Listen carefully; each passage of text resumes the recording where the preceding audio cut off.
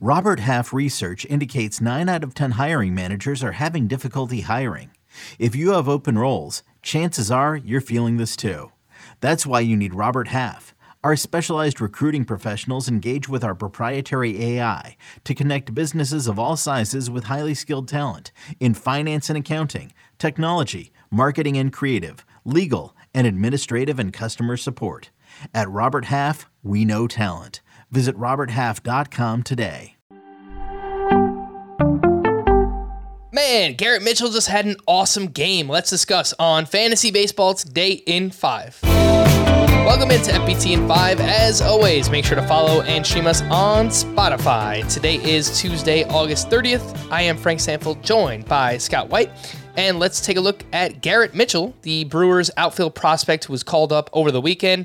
Had a massive game here on Monday, 1 for 3 with a sock and a shoe. It was his first career home run, his first career stolen base, and the home run, it was a rocket. 110 mile per hour exit velocity off the bat. He's only 10% rostered, Scott. I don't want to overreact. I know he hits a lot of ground balls in the minor leagues, but this kid clearly has some physical tools. Where does he need to be rostered, if anywhere?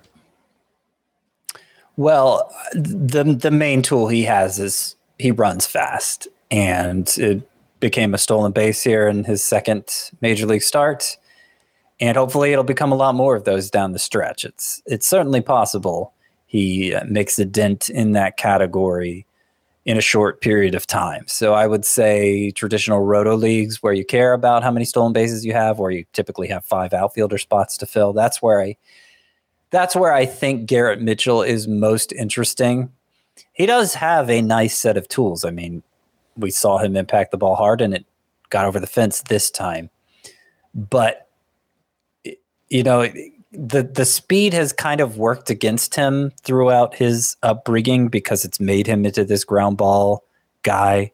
I think maybe somewhere along the line he got it in his mind that to take advantage of his speed, he needed to hit it on the ground. And that's why he slipped. It was considered he fell in the 2020 draft to 20th overall. He could have gone much earlier based on his physical tools, but his swing needed some work if he was going to get into that power more. And considering he continually hit balls on the ground at a 60% rate in the minors, I'm not sure that happened. He only had 5 home runs and 289 plate appearances in the minors this year.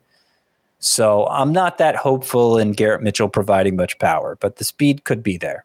Man, if he does manage to raise that launch angle a little bit, though, in that park in Milwaukee, there's a lot to be excited about with Garrett Mitchell.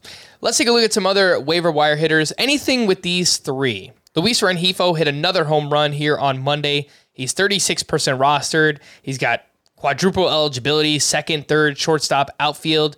And since the start of July, he's hitting near 300. He's got 7 homers. He's got 4 steals. The other names here, Albert Pujols went 2 for 4 with his 15th homer, the 694th of his career. You love to see what Pujols is doing right now. And then Keston Hiura went 1 for 3 with his 14th home run. And he actually has 4 homers over his last 8 games. Scotty, anything to see here with Rengifo, Pujols, Keston Hiura? Pujols might be usable in deeper leagues down the stretch. He doesn't play as consistently as we'd like, but he's been very productive of late, and he just crushes left-handed pitchers. The damage he did in this game was actually against a righty. You don't always see him start against righties, but the more he performs, the more they're going to want to get his bat in the lineup. So I could see him making an impact. Not saying you need to add him everywhere, but in deeper leagues.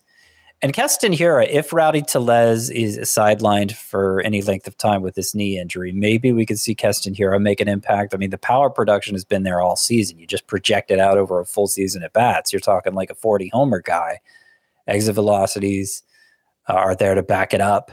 Strikes out way too much, about 40% of the time, but you can make up for that by impacting the ball hard as Keston Hiura has done all season. So yeah, we'll see if more opportunities open up for him.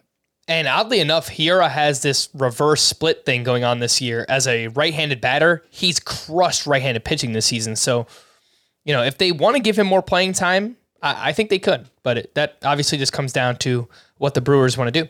Let's take a look at one pitcher who is widely available here and what he did on Monday. Jose Suarez turns in a quality start up against the Yankees. He goes 6 innings, 2 runs with 6 strikeouts.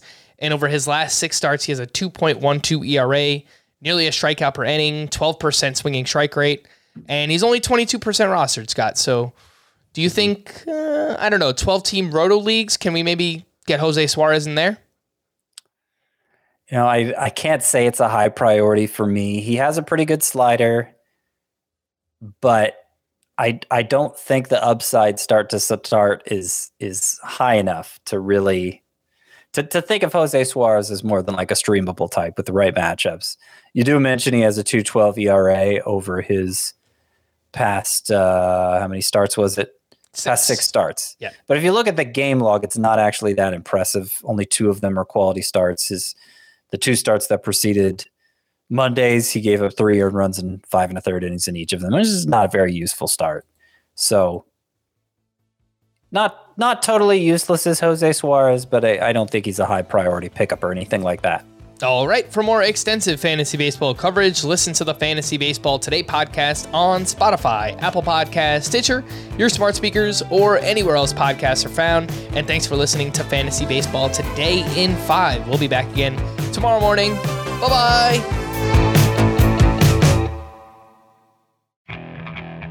Okay, picture this. It's Friday afternoon when a thought hits you. I can waste another weekend doing the same old whatever, or I can conquer it. I can hop into my all-new Hyundai Santa Fe and hit the road. Any road. The steeper, the better.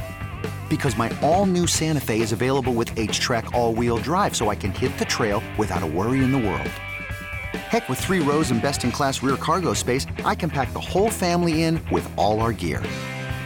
We've got available dual wireless charging for our phones, so we'll never lose touch with civilization, and we won't lose touch with the primordial power of Mother Earth. So which is it? Waste the weekend or do something a little more epic? And conquer it in the all-new Hyundai Santa Fe.